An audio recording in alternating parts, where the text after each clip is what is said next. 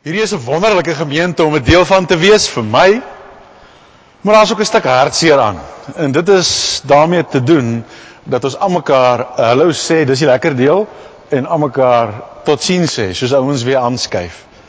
En daar's weer twee mense wat ek nou van weet wat nou aanskuif om die waarheid te sê, sover ek dit het, môreoggend vlieg. Renier en Hantie. As julle hier is, kan julle gou-gou oomblik opstaan. Ek weet hulle is hier ergens, maar ek weet nie of hulle in die werk en of hulle daar is hy. Luister, jy verskriklik dankie vir hoe julle betrokke was, hoe julle gedien het, by die plekke waar julle gedien het. Is hier enigiemand anders wat nou verder in hierdie maand tot finaal vir ons totsiens sê? As julle gou-gou ook opstaan of net met 'n hand wyf om vir ons te sê, lyk vir my dis net hulle twee. Kom ons dra hulle aan die Here op. Ag Here, ons wil vir U baie baie dankie sê vir mense soos hierdie wat U aan ons leen en wat weer aanskuif om op ander plekke verskil te maak. Hou hulle in die hand en dra julle saam in die toekoms in. In Jesus se naam. Amen. Dan wil ek ook gou-gou iemand aan julle voorstel. Beate, as jy gou kan vorentoe kom, dis nou daarvan uit die Vrystaat uit. Van die hoofdorp van die Vrystaat. Van Bloemfontein. Beate, vertel vir ons gou wat maak jy in Londen? Ek is eintlik hier. Hy's aan. Ek is ek eers so sê, ek het die groot tee vanoggend baie geniet. En toe moenie vir my man sê nie, ek het vergeet gister was ek 27 jaar getroud. So ek doen die tee ding al baie lank. Ek het 4 kinders. Hulle is almal so in die tienerjare of net op pad uit. Asseblief sê iets oor tienerjare, want dit is lekker as mense so jonk is soos hulle, maar dis 'n rowwe tyd, maar baie lekker. Ek is 'n dosent. My lewe bestaan uit huis, Pick n Pay en die werk. Soos my kinders sal sê, ek het nie 'n lewe nie. So ek het nooit gedink ek sal hier kom staan nie, maar ek is uitgenooi hiernatoe en dis hoekom ek nou vanaand hier is. Okay, vertel vir ons hoekom is jy in Londen? Wat maak jy? Ek is uitgenooi na 'n kongres toe wat gaan oor mensenhandel. En dit is die rigting waarna ek my studies doen. En dit het toe nou meer geword as net 'n akademiese ding. My hart is daarin. Wat is mensenhandel? Mensenhandel is die verkoop van mense vir verskillende doeleindes. Ek sal nou op die skyfies gou gewys. Dit is eintlik verskriklik hartseer, maar ook baie interessant. Gebeur dit regtig? By julle, Croydon, oralster hier so in UK. Ek het klomp organisasies mee gesels. Ek dink ons weet net nie daarvan nie, want die ouens wat dit bedryf is uitstekend hoe hulle dit doen. Vertel ons van jou skyfies. Die skyfies is eintlik maar net so 1 of 2 skyfies wat gegaan het, wat ek nou by die kongres gedoen het. Ek gaan 1 skyfie net gee wat gaan, wat is die een van die prosesse, gewone prosesse wat gebruik word in mense verkoop. En die laaste 2 is eintlik maar 'n oproep om te sê, hier's soveel mense hier, Christengroepe wat werk in die rigting. En as mens het absolute unification, 'n saamwerk nodig om dit te bekamp. En julle is al ver gevorder. Ons is nog agter in Suid-Afrika. So dalk is dit iets wat julle kan by betrokke raak. Okay, vat ons gou deur die skyfies.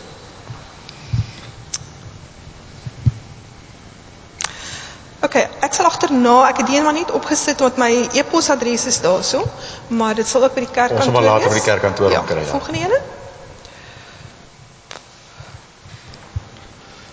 Hy lyk baie dieselfde as die vorige een. En hy ook. Goed, kom ons los van die skyfie storie. Ons gaan binnekort 'n ding doen waar ons ouens gaan aanmoedig om iets in die omgewing te doen.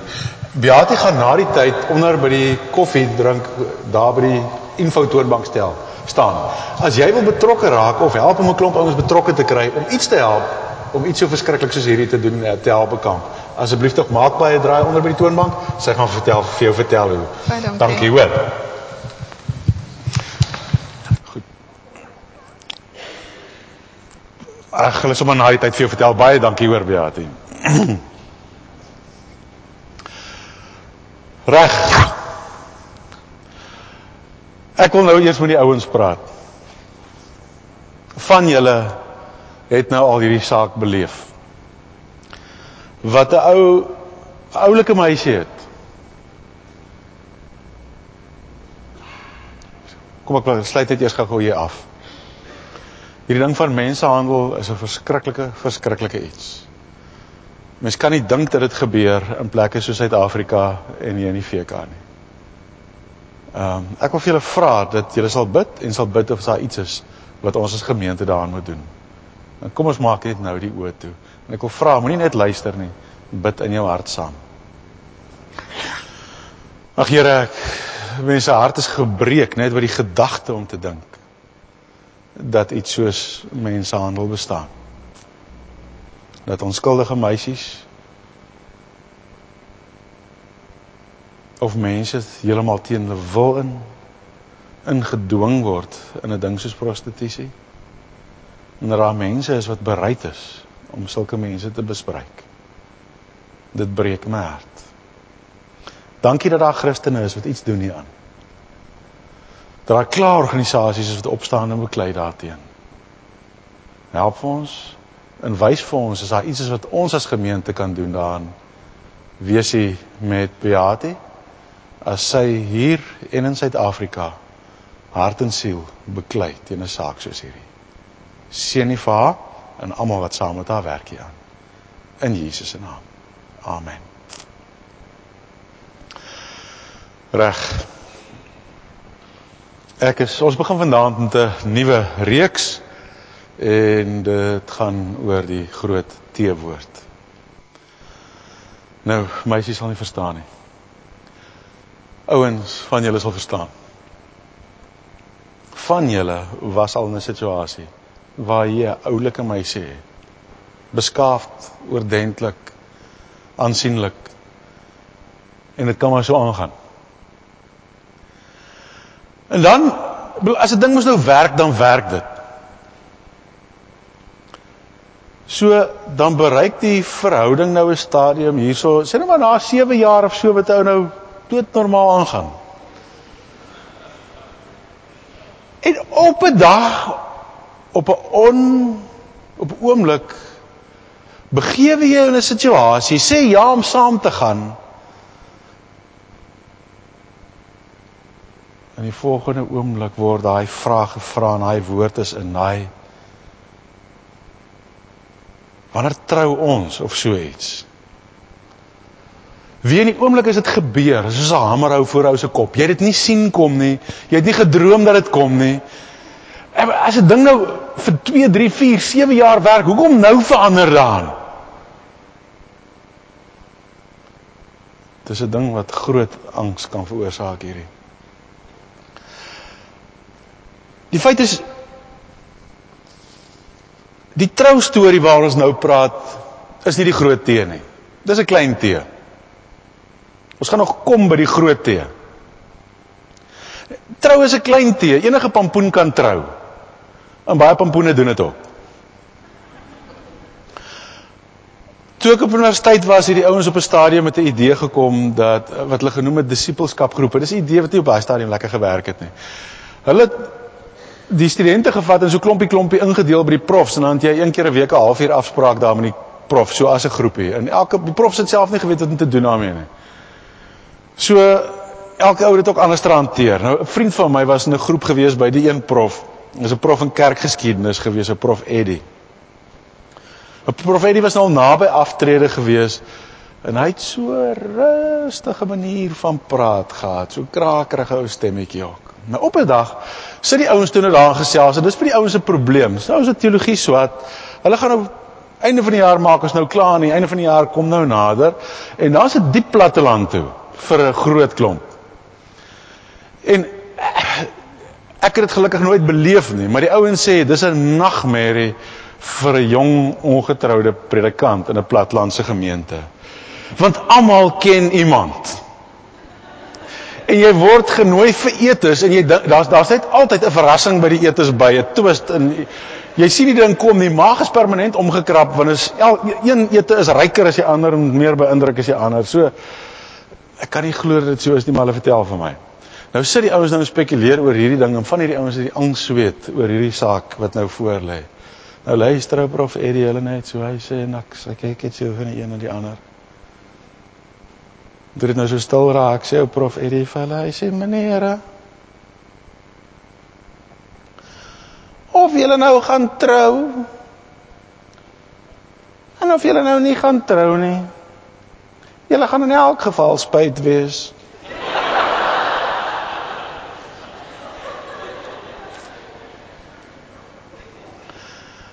Verander tref die trouding weer van 'n ander kant af. Jy is een van 'n klomp vriendinne, maar die jare tik aan, 26, 27, 32, 33, nou op 'n dag, hier rondom 35, tref het jou soos 'n hamerhou voor die oë. Jou vriendinne is almal rondom jou getroud, en jy het 'n kat en 'n kanarie.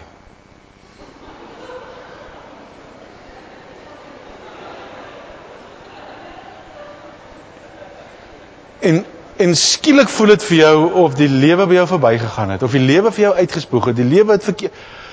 Dis nie dat niemand in jou belang gestel het nie.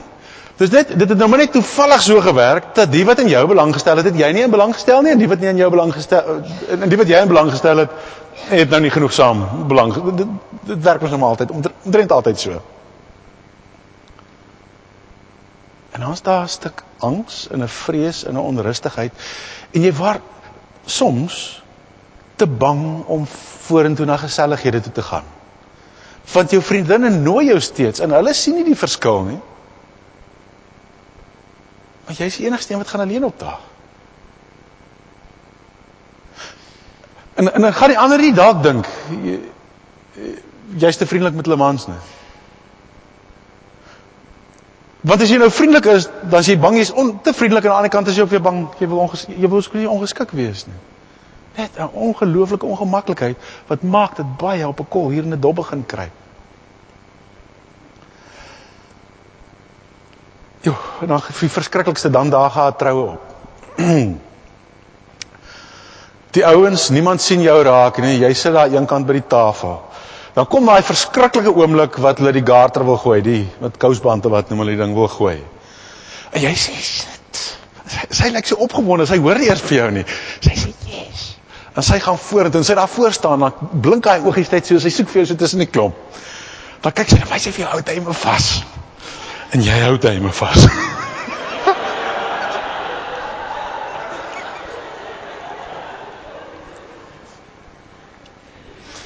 Nie noodwendig vir dieselfde saak nie.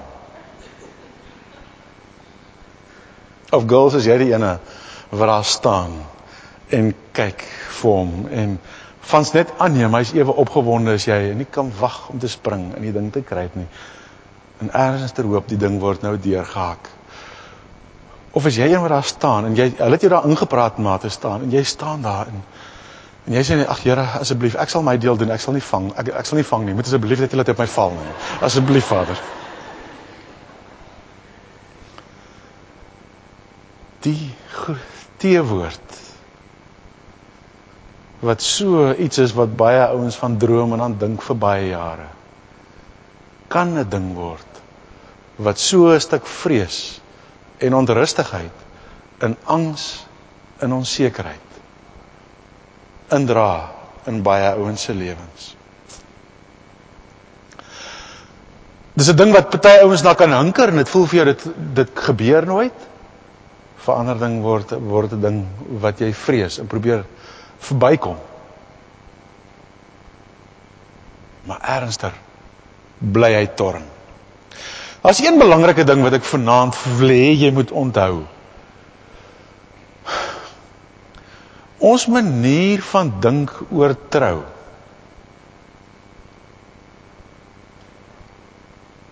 is nie soos die Here wil hê ons moet dink daaroor nie.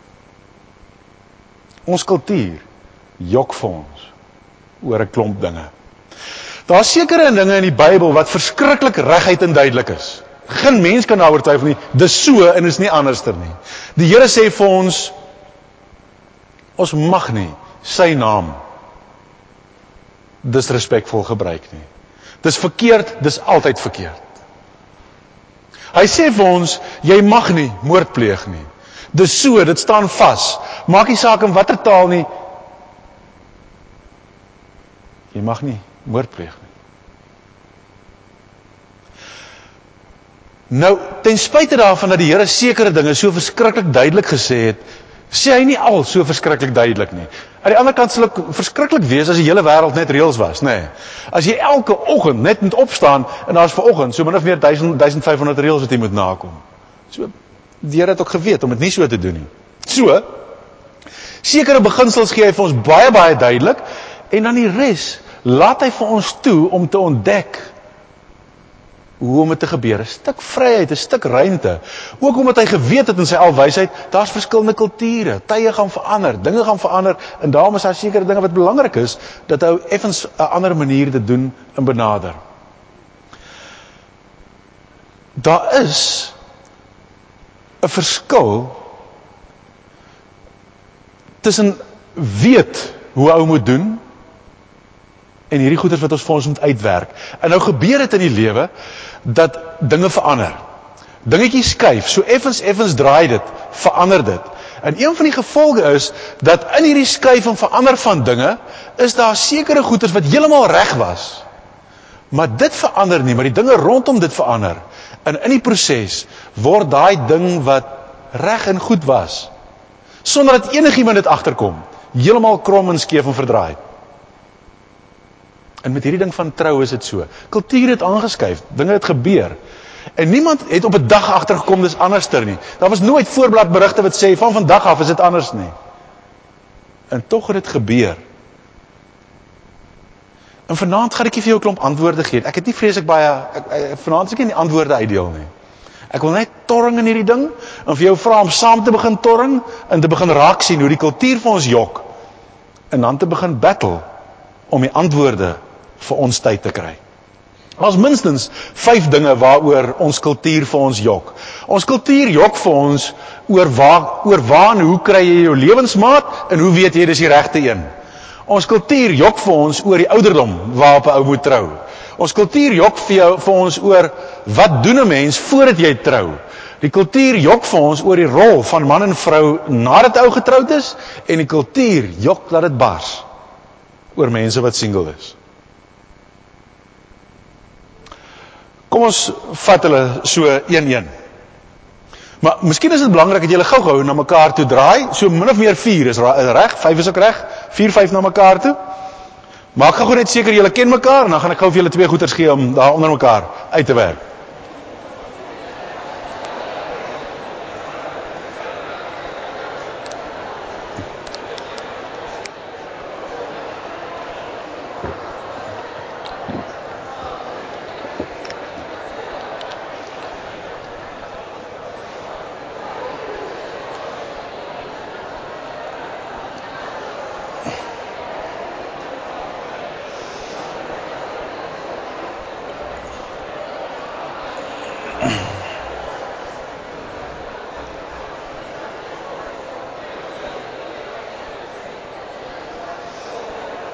Goed, hier is die eerste een van die 2 vrae. Sê nou, daar bestaan lewe op 'n ander planeet. Verskriklik intelligente lewe, lyk glad nie soos ons nie. Hulle lewensloop werk glad nie soos ons nie, heeltemal anderster, maar baie intelligent. Hierdie ouens kry 'n biologieboek in die hande oor mense.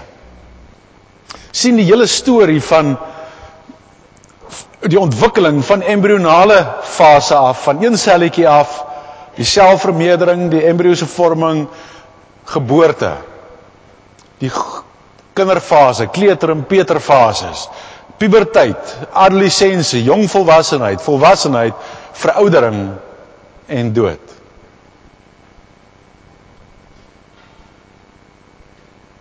As hulle na daai prentjie kyk, hulle die inligting van hoe loop die mense lewensiklus, maar hulle het geen inligting oor hoe tree mense in die werklikheid op nie.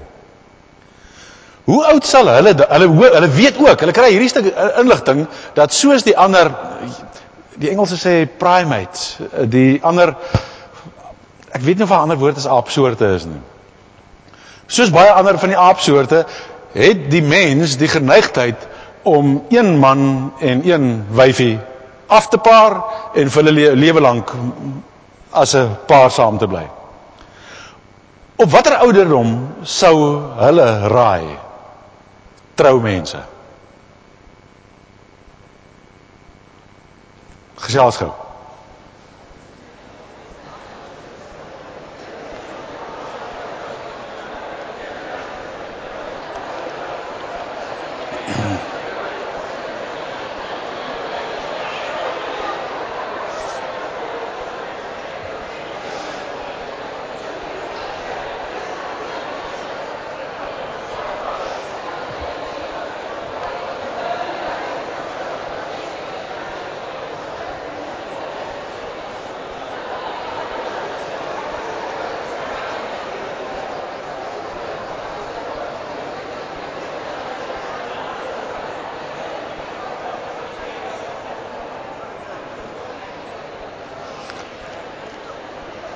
Goed, hier is die tweede vraag.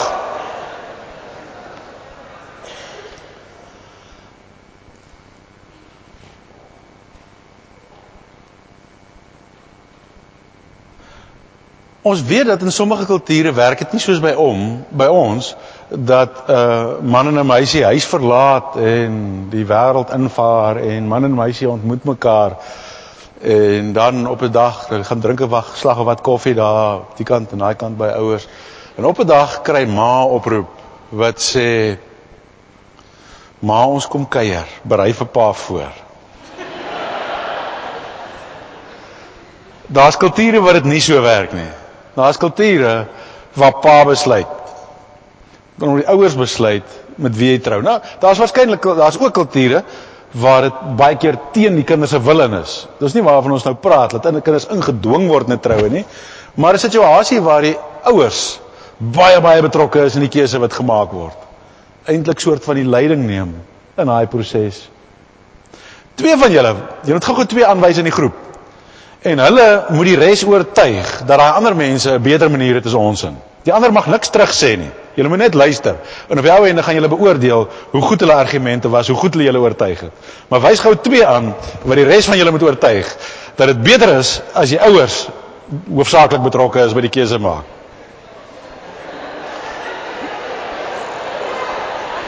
Dan begin julle.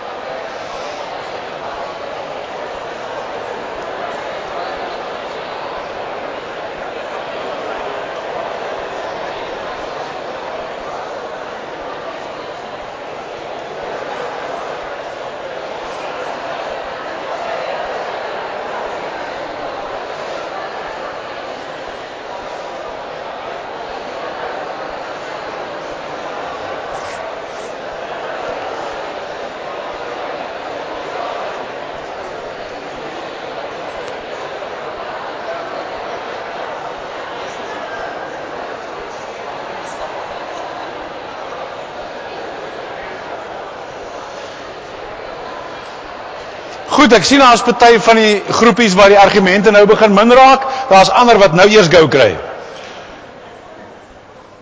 Ek wil gou by die stilles hoor, die wat nie gepraat het nie. Julle moet nou gou vir my beoordeel. Wie van julle is solidly oortuig deur die ander ouens? Hulle het net so 'n goeie job gedoen. Right, daar is 'n paar. Wie wil net sê, ek is nog nie ten volle oortuig nie, maar ek dink hulle het 'n pretty goeie job gedoen. Daar is hy. Okay, en wie sê, hulle het absoluut nonsens gepraat, dan op. Right.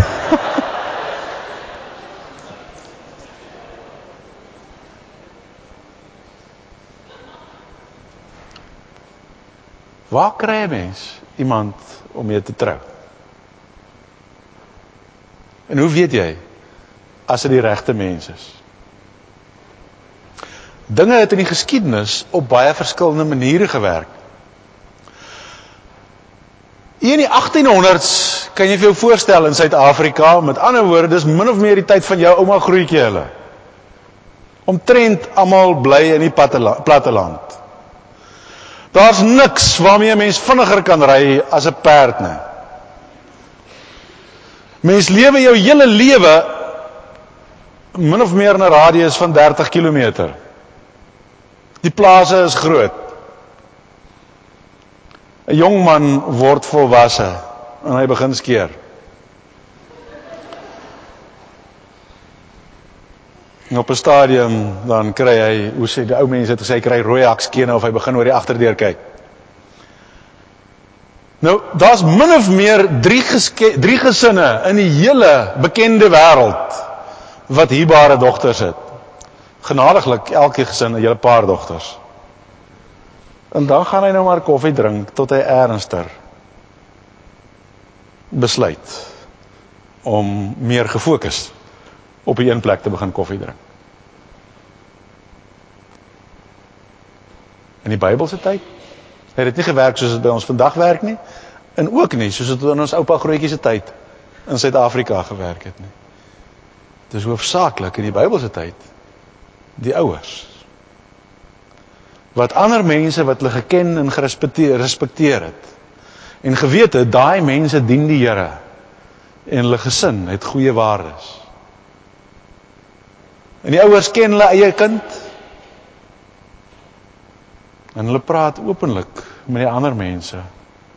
En ernstiger op 'n kol besluit die mense, reg, ons dink, die jongetjie van my en daai verskaal van jou. En dan begin die gesprek. En die Bybel het ou nooit die idee gekry van dwang nie. Maar tog, dat die inisiatief baie geneig is om by die ouers te begin.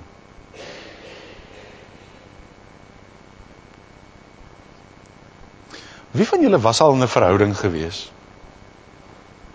En dan loop al skeef. En as nou totale gemors en uit en verkeerd en verby is, dan kom jou vriende by jou en hulle sê, "Nee, ons het van die eerste dag geweet. Die ding gaan nie werk nie." Kom jy by jou ouers praat hulle, en sê, "Nee, ons het vandag een af geweet. Die ding kan nie werk nie." Dan sê jy, "Maar waar was julle? Het julle nie omgegee nie? Hoekom het julle nie gesê nie?"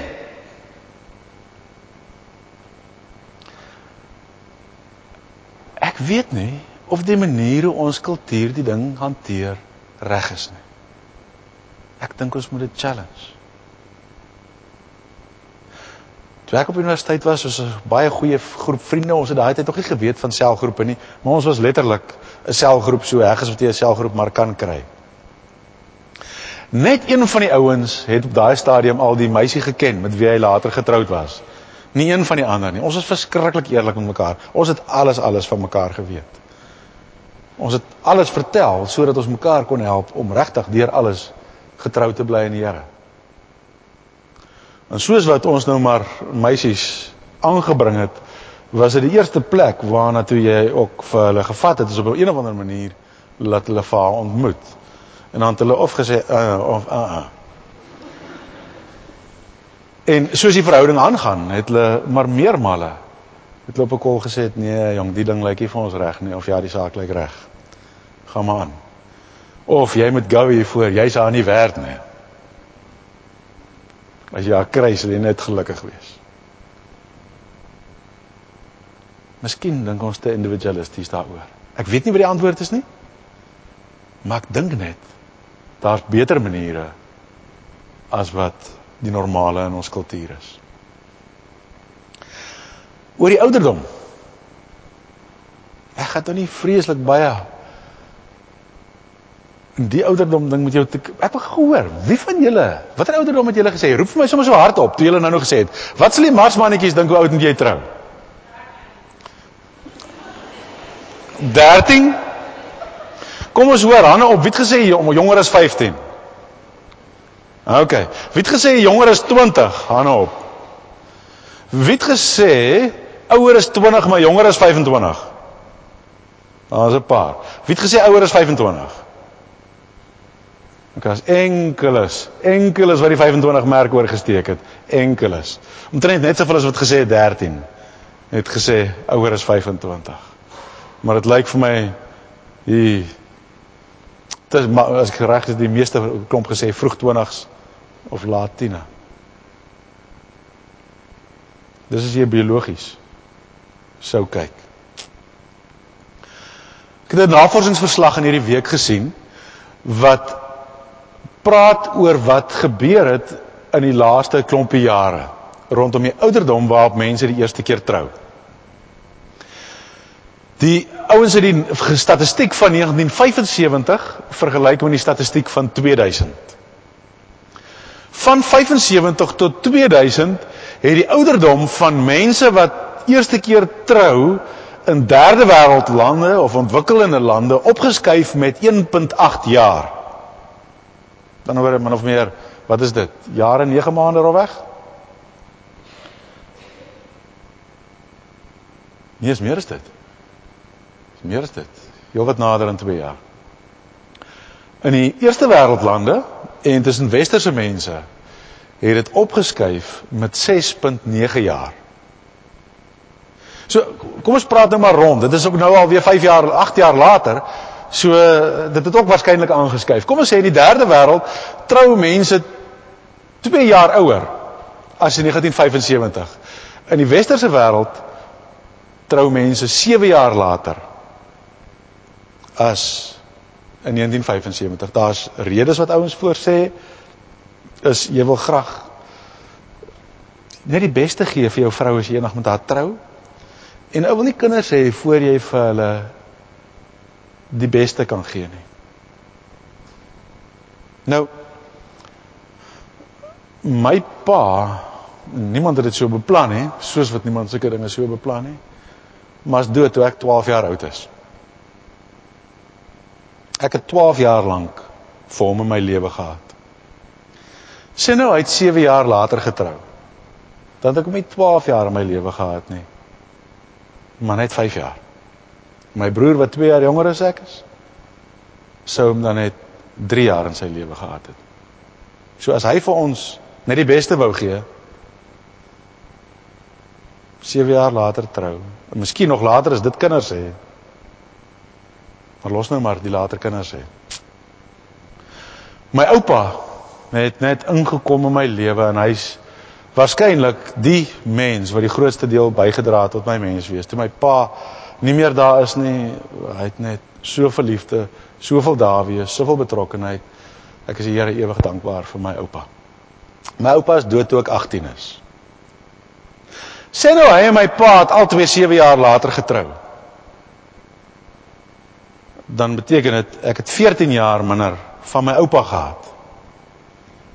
So dan sou ek nie my oupa gehad het tot ek 18 jaar oud is nie, maar net tot ek 4 jaar oud was.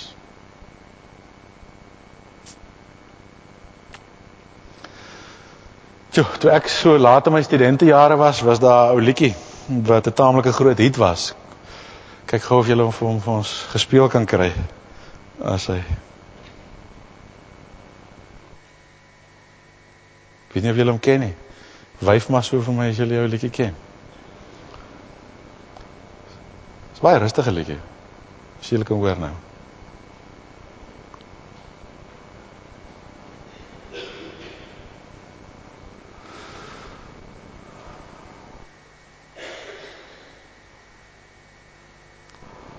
Ek het probleme. Ek sal hom vir julle sing. Ja, ek lees maar net sy woorde vir ons. Forever Young van Alphaville, ken julle dit? Forever Young. I want to be forever young. Do you really want to live forever? It's so hard to get old without a cause. I don't want to perish like a fading horse. Youth is like diamonds in the sun, and diamonds are forever. So many adventures couldn't happen today. So many songs we forgot to play. So many dreams are swinging out of the blue. We let them come true. Forever young. I want to be forever young. Do you really want to live forever? Forever and ever.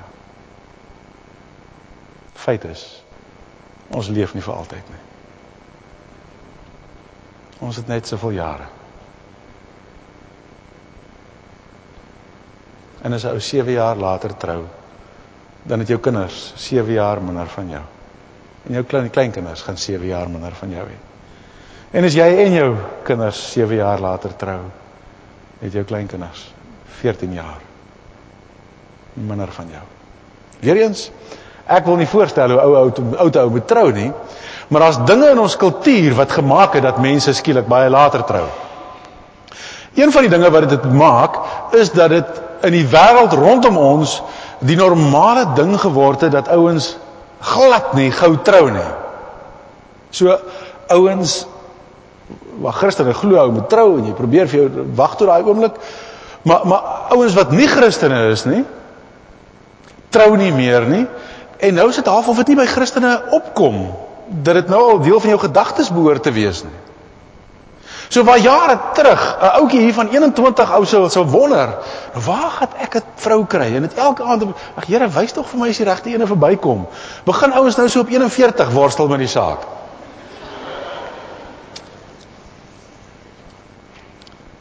Die ding is rondom ons, en die wêreld rondom ons, het ouens begin saambly en serial saamblyers geword.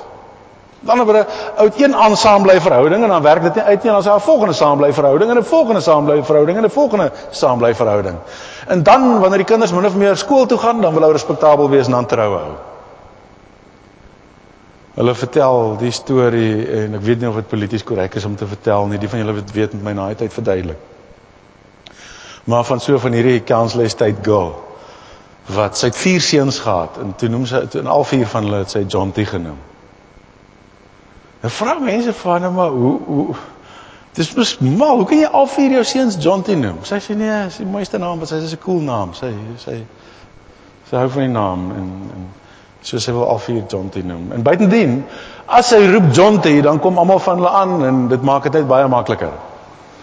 Nou sê hulle vir my, nou wat maak jy as jy nou met 'n spesifieke een van hulle wil roep? Sy sê nee, dan roep ek hom op sy van.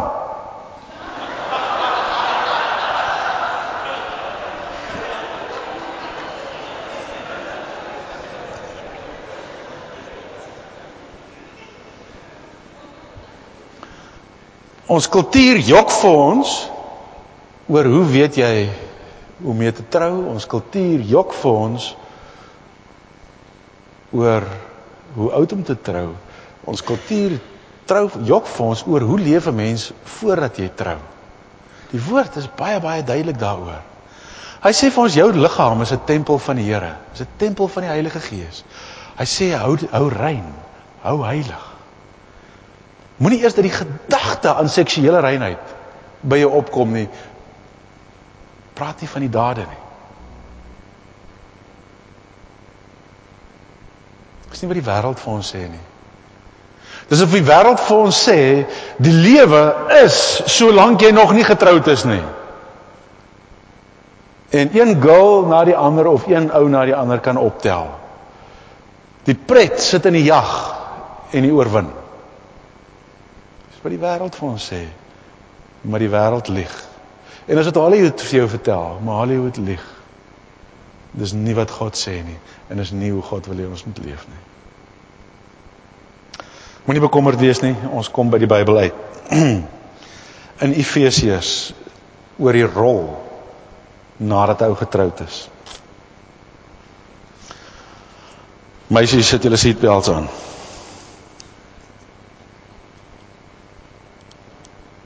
Vrouens, Efesiërs 5, vers 22. Wees aan julle mans onderdanig. Daar staat hy. Vrouens, wees aan julle mans onderdanig. Wie jy ou kan dit nie eers vandag sê in die openbaar nie, dan is jy in die moeilikheid. Jy mag dit nie eers dink in die openbaar nie. En die Here sê dit duidelik. Nou ouens wikkel hulle uit hierdie een uit, want hulle meng dit wat die versie voor hierdie sê, wees uit eerbied vir Christus aan mekaar onderdanig. Maar dis nie dit maak mos nie sin dat hy sê wees uit mekaar onderdanig en dan vrous wees aan die mans onderdanig nie. Hy gee 'n inleiding, as jy mooi die struktuur gaan gee, kyk hy 'n inleiding aan die gedeelte en dan sê hy, so hy wees uit eerbied vir Christus aan mekaar onderdanig. Dan sê hy, vrouens wees aan julle mans onderdanig. Vers 6, kinders wees as gelowiges aan julle ouers onderdanig. Vers 6 vers 5, slawe wees gehoorsaam aan julle eienaars. Die implikasie is mos nou nie kinders wees gehoorsaam aan julle ouers en ouers wees gehoorsaam aan die kinders. Slawe wees gehoorsaam aan julle baase wees gehoorsaam aan die slawe nie. Verstaan jy wat hy sê is, daar is 'n struktuur gegee vir God se kinders. Hê eerbied en hê gesag en val in. Nou, 'n ou wat hierdie ding baie goed verstaan is Janneke. Janneke het so ruk terug vir my 'n e-mail gestuur wat hy nou net vir my so 'n bietjie van die storie vertel. Hy sê een van die gunsteling maniere hoe hy 'n Saterdag deurbring is om lekker agteroor op hulle agterstoepie te sit, 'n biertjie te sit en drink en vir Liesel te kyk as hy die gras sny.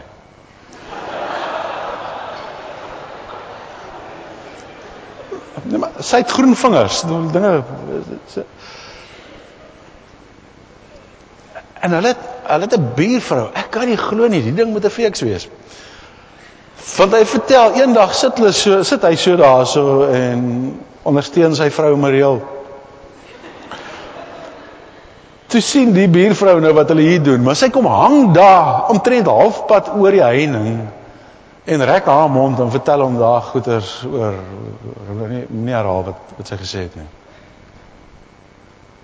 Hy sê, maar hy het hom so vervies, hy sê, hy staan daar op, en hy vee die skuim van sy mond af, en hy skuif sy Ray-Bans terug tot op sy voorkop, en hy vertel vir haar presies wat hy dink van haar.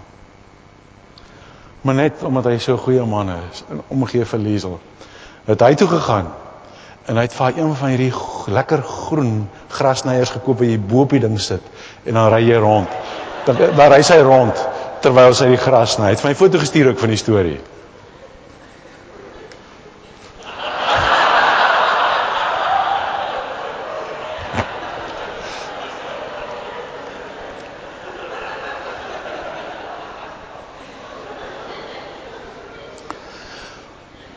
Manne, ek wil vir julle een ding gou baie duidelik sê. As die Here in Efesiërs sê vir die vrou, wees onderdanig, daar's nêrens 'n plek wat hy sê, en daar's nêrens 'n plek waar hy eers hint,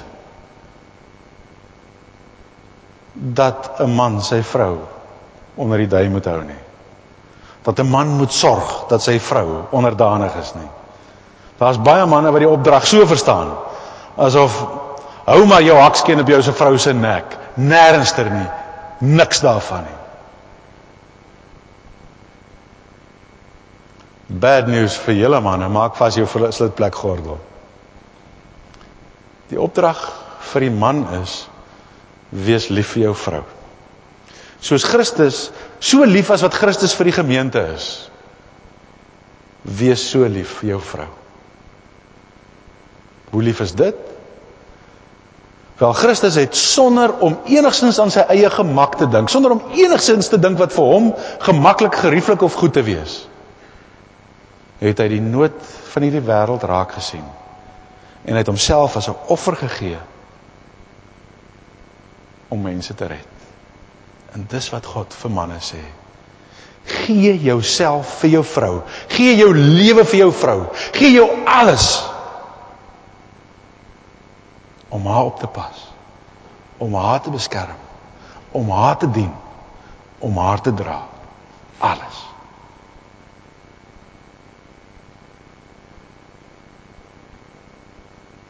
Maar vir die vrou sê hy,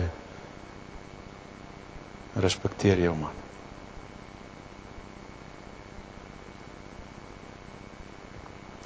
Vertel die storie, ek het die storie vir die waarheid gehoor, of het regtig die waarheid is, kan ek nie 100% voor instaan nie. Maar ergens in Amerika is daar 'n ou wat burgemeester was van 'n dorp, groterige dorp, wat toe een of ander groot nuwe gebou wat daar gebou is, moes amptelik open. So die ou is daar, hy het die dag netjies sy pakkie soet en blink skoene aan, die goue ketting wat so baie stringe om hom hang, vrou lief is aan die sy het 'n dinnerkettingkie wat om haar nek hang, en hulle twee is daar om die hoeksteen te onthul. Ernster by die geselligheid sien sy staan daar, Ernster met 'n oude overall, met een van die handearbeiders op die projek. Staan sy land en sand en gesels. Nou, hy kan nie die storie verstaan nie. Kry haar nader hier na die tyd en sê, wie is die ou wat wie so staan en gesels? Sy sê, jy gaan dit nie glo nie. Ons is saam op skool gewees, ons het uitgegaan op 'n kol. Maar die ou so half smirkie. Hy sê, jy kan hom maar bly wees. Ek het met jou getrou. Nou is jy vandag hier burgemeester se vrou, jy kan net sowel met een van die ander arbeiders hier getroud wees. Sy sê, wat? As ek met hom getroud was hy die burgemeester.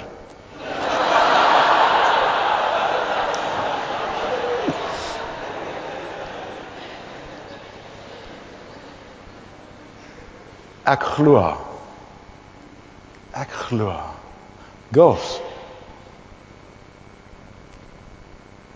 jy sal nie glo wat gebeur met 'n man as sy vrou in hom glo nie. Ek wil vir jou sê, 'n man kan net soveel reg kry in hierdie lewe as wat sy vrou dink hy kan reg kry. En hoe meer sy dink hy gaan reg kry, hoe meer gaan hy reg kry.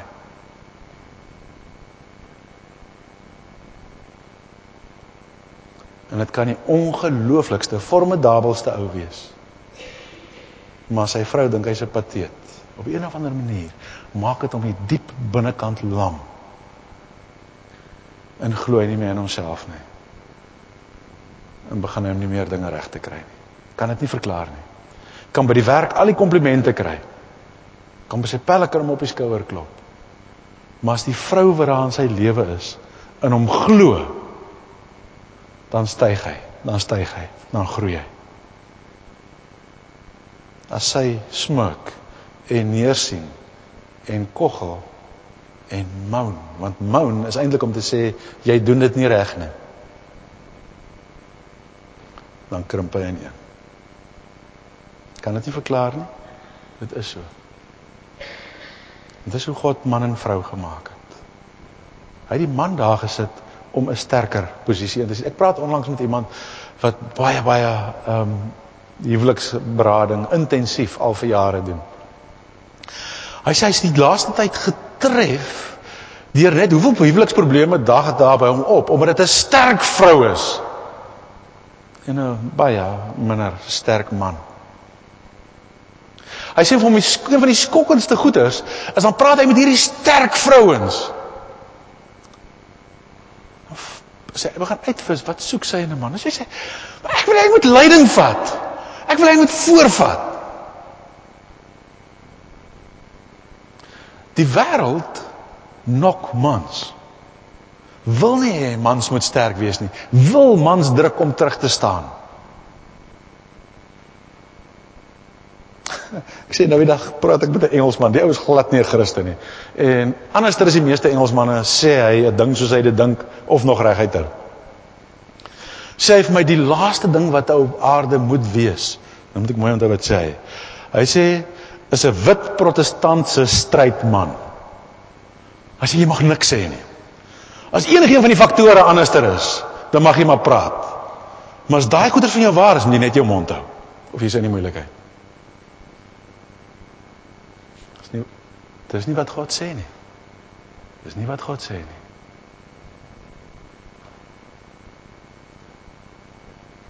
God sê, die man moet sy lewe gee vir sy vrou.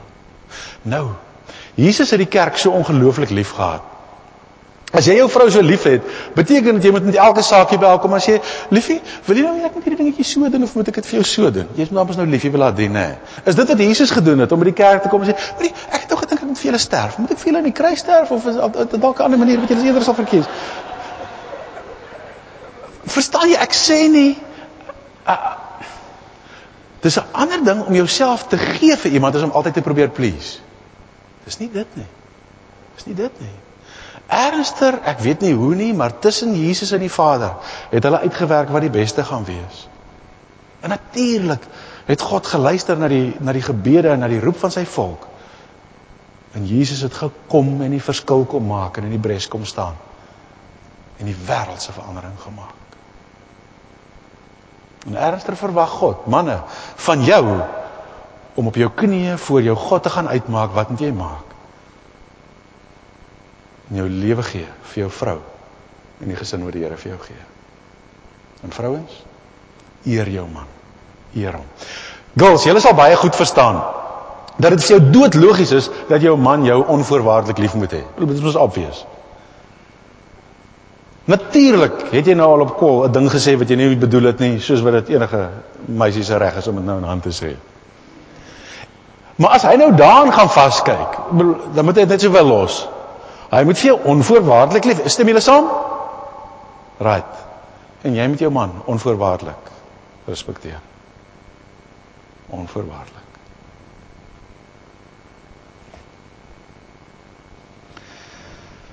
En dan lieg die wêreld vir ons oor single wees. Single wees het een van twee implikasies. Of dit het die implikasie van die ou wat so aangaan en die lewe geniet en rondom hom val die swakker is, een vir een. Die pelle trou. Maar jy gaan aan. Vermy die vyand. Sien die gevare betyds. Dodge bullets. En jy bly die single een, die vrye ene. Nou en dan is jy by 'n rougeleentheid saam met by 'n ramsparty voor 'n troue en dan word daar waardig afskeid geneem van nog 'n ou wat eintlik 'n goeie ou was.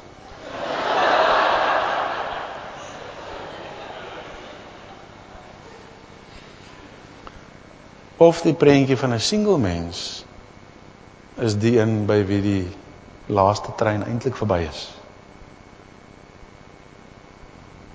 En dan nie heeltemal vrymoedigheid het nie. Want daai shame. Sy het toe mos nou nie 'n man gekry. Ja, hy het toe mos nou nie 'n vrou gekry nie. Gaan kyk bietjie wat die woord sê. Gaan lees bietjie 1 Korintiërs 6 en 7. Die ongetroudes is die heroes. Dis die hoogste platform op die hoogste trappie van die podium in die koninkryk. Want hierdie ouens kan hulle alles gee. Getroude ouens, hoe lief hulle ook al vir die Here is, was 'n groot deel van hulle tyd en hulle krag en hulle energie wat ingaan in hulle vrouens, in hulle mans, in hulle kinders. En die Here sê, hoe lief jy ook al vir hom is, jy mag nie skielik hierdie begin verwaarloos en nou agter hom ingaan nie. Dis skielik, net die helfte van jou lewe is afgesny en is ander mense se, dit is so. Maar ongetroudes.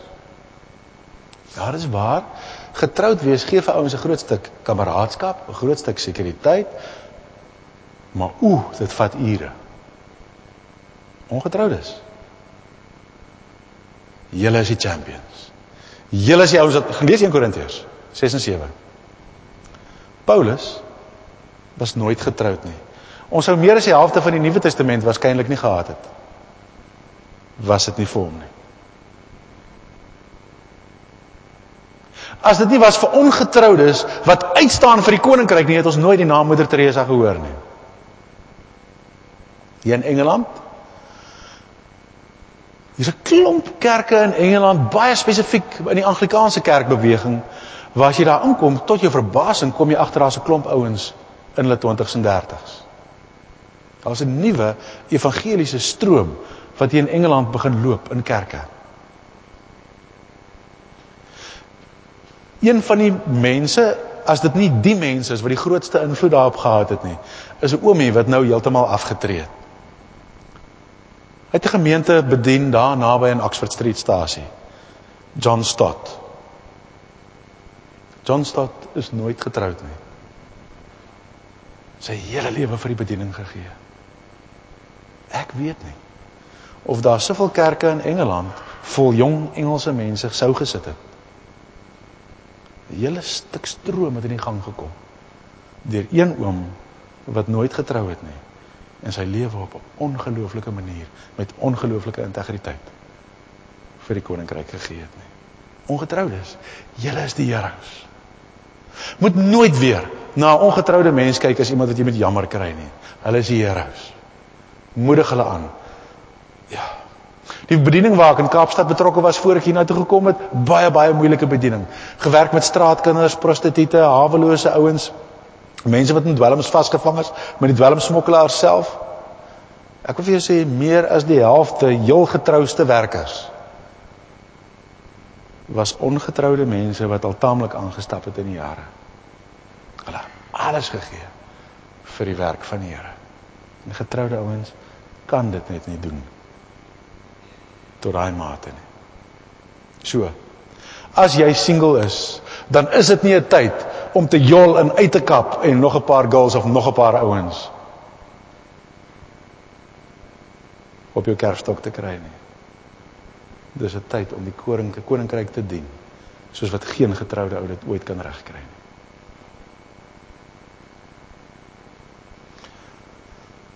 Hierdie goeders is als trou en dis die klein T. Ek wil vir julle vertel van die groot T.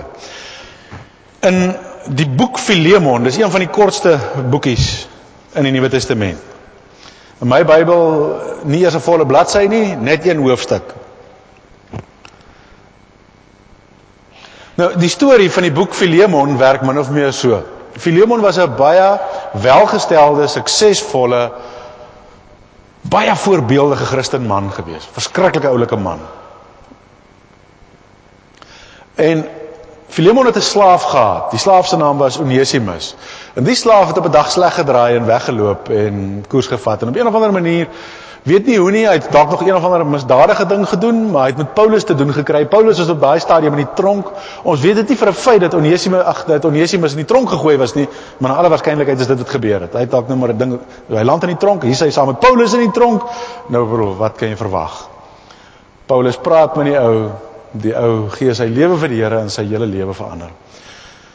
Nou, die regte ding vir Paulus om te doen is om nou vir Onesimus terug te stuur na Filemon toe, maar nou is hy, skryf vir hom 'n brief.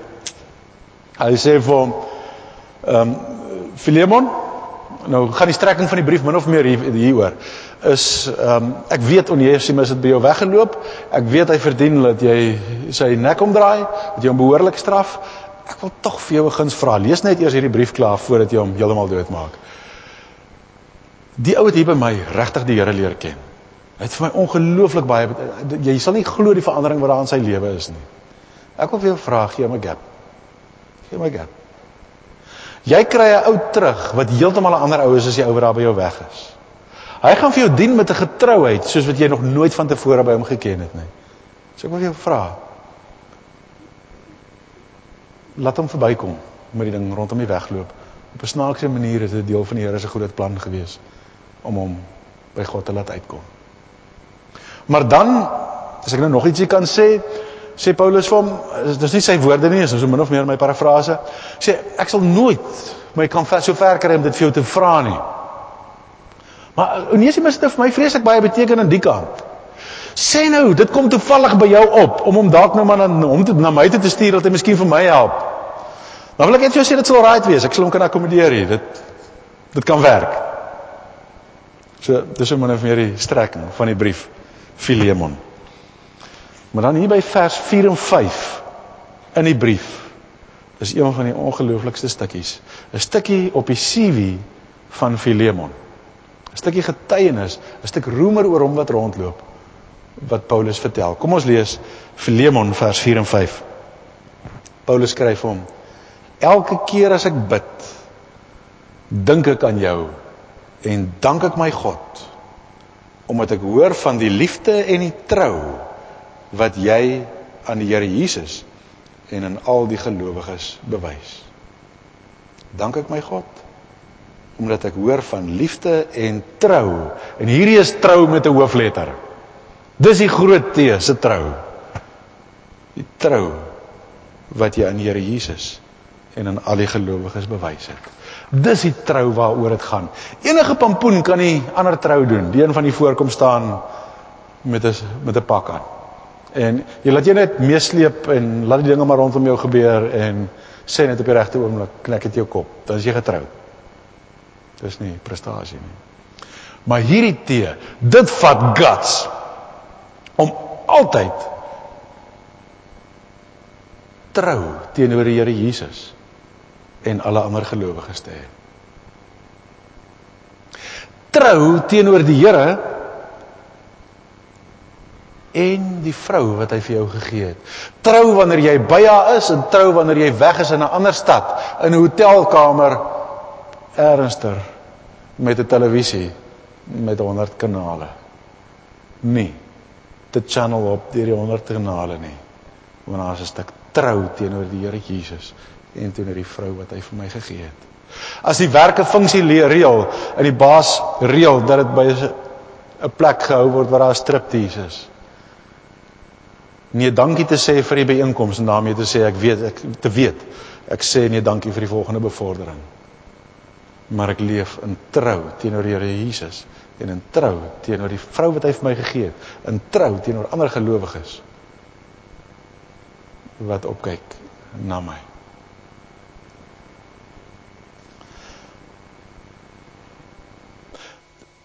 Dis om 'n trou teenoor die Here Jesus en jou vrou te hê wat jy nog eers ontmoet het nie. En om met jou alle ander girls met wie jy te doen het, so om te gaan dat jy dit doen met 'n stuk trou teenoor die vrou wat jy eendag gaan hê. Teen 'n stuk trou teenoor jou kinders wat jy eendag gaan hê en jou kleinkinders van wie jy nou al die oupa is hoewel hulle nog nie gebore is nie. Wat 'n soort oupa gaan jy vir hulle gee?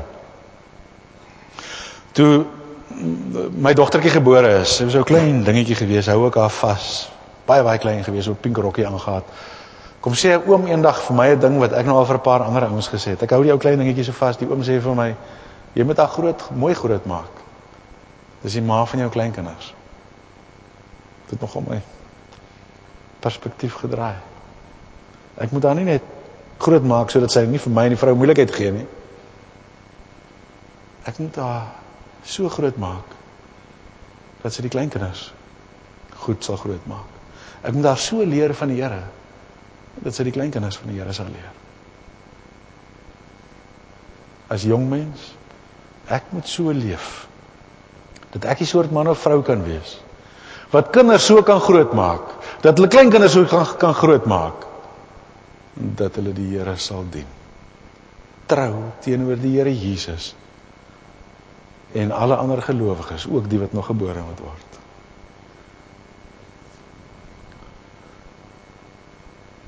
As 'n single mens, trou aan jou roeping vir die Here. En dan een ding. Hierdie hele ding van single of getroud. Ek wil sê, maak op 'n sin seker, vrede met dit waar jy nou is. Maar weet, dit kan enige dag verander. Jy kan single wees, jy kan vir jou uitgemaak hê in my kop, ek is Paulus die tweede. Ek gaan my lewe vir die Here Jesus gee, soos om John Stott en soos baie ander.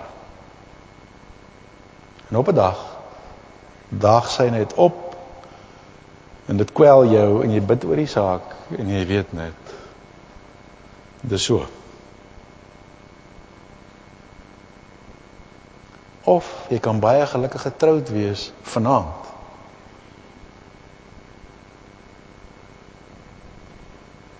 En 'n week van nou af kan die dood haar van jou wegvat. Dan is jy weer single. So wat er een van die twee al nou is nie noodwendig wat jy altyd gaan wees nie. Maar hierdie groot T in alle omstandighede. Trou teenoor die Here Jesus. Hierdie groot T is die hamer waarmee ons die leuns gaan stukkend slaan wat die kultuur vir ons gee oor die klein T, oor die trou. As ons hierdie groot T trou reg verstaan, dan gaan ons kan raaksien en stukkend slaan aan die leuns oor hoe weet ek wanneer is dit my lewensmaat en waar kry ek my lewensmaat. Ek sal die leuns oor ouderdom kan stukkend slaan. Ek sal die leuns oor hoe lewe ou voor die huwelik en hoe die rolle na die huwelik kan stukkend slaan. Ek sal die leuns oor single wees kan stukkend slaan as ek altyd trou is aan die Here Jesus en alle ander gelowiges. Almagtige Vader, leer ons om die leuns raak te sien en stukkend te slaan. Maak ons manne en vroue wat getrou is aan die Here Jesus en aan al die ander gelowiges. Amen.